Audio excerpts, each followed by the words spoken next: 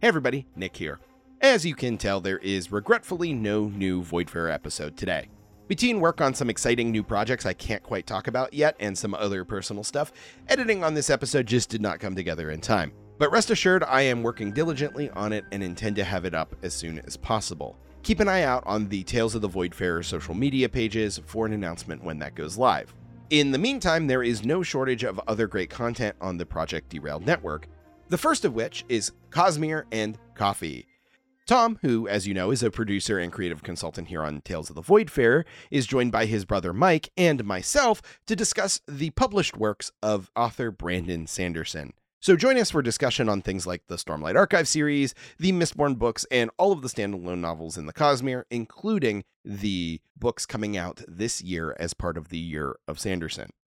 Also, just releasing last week is our new show, Into the Scoobyverse. Join our very own Ravenous, Fiona L.F. Kelly, who is joined by Roger Page, who you might recognize as Roxalem on the Voidfarer interlude episodes a while back.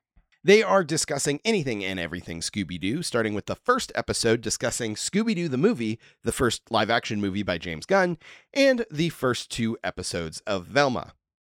The current season of Fables Around the Table, titled Greetings from Hell, is in full swing, playing the game Kids on Bikes.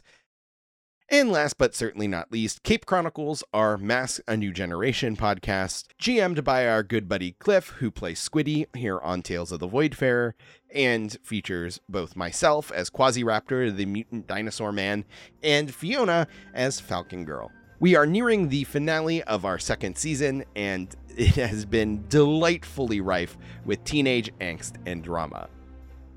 So while you're waiting for the next episode of Voidfarer to come out, I highly recommend going and checking out those projects.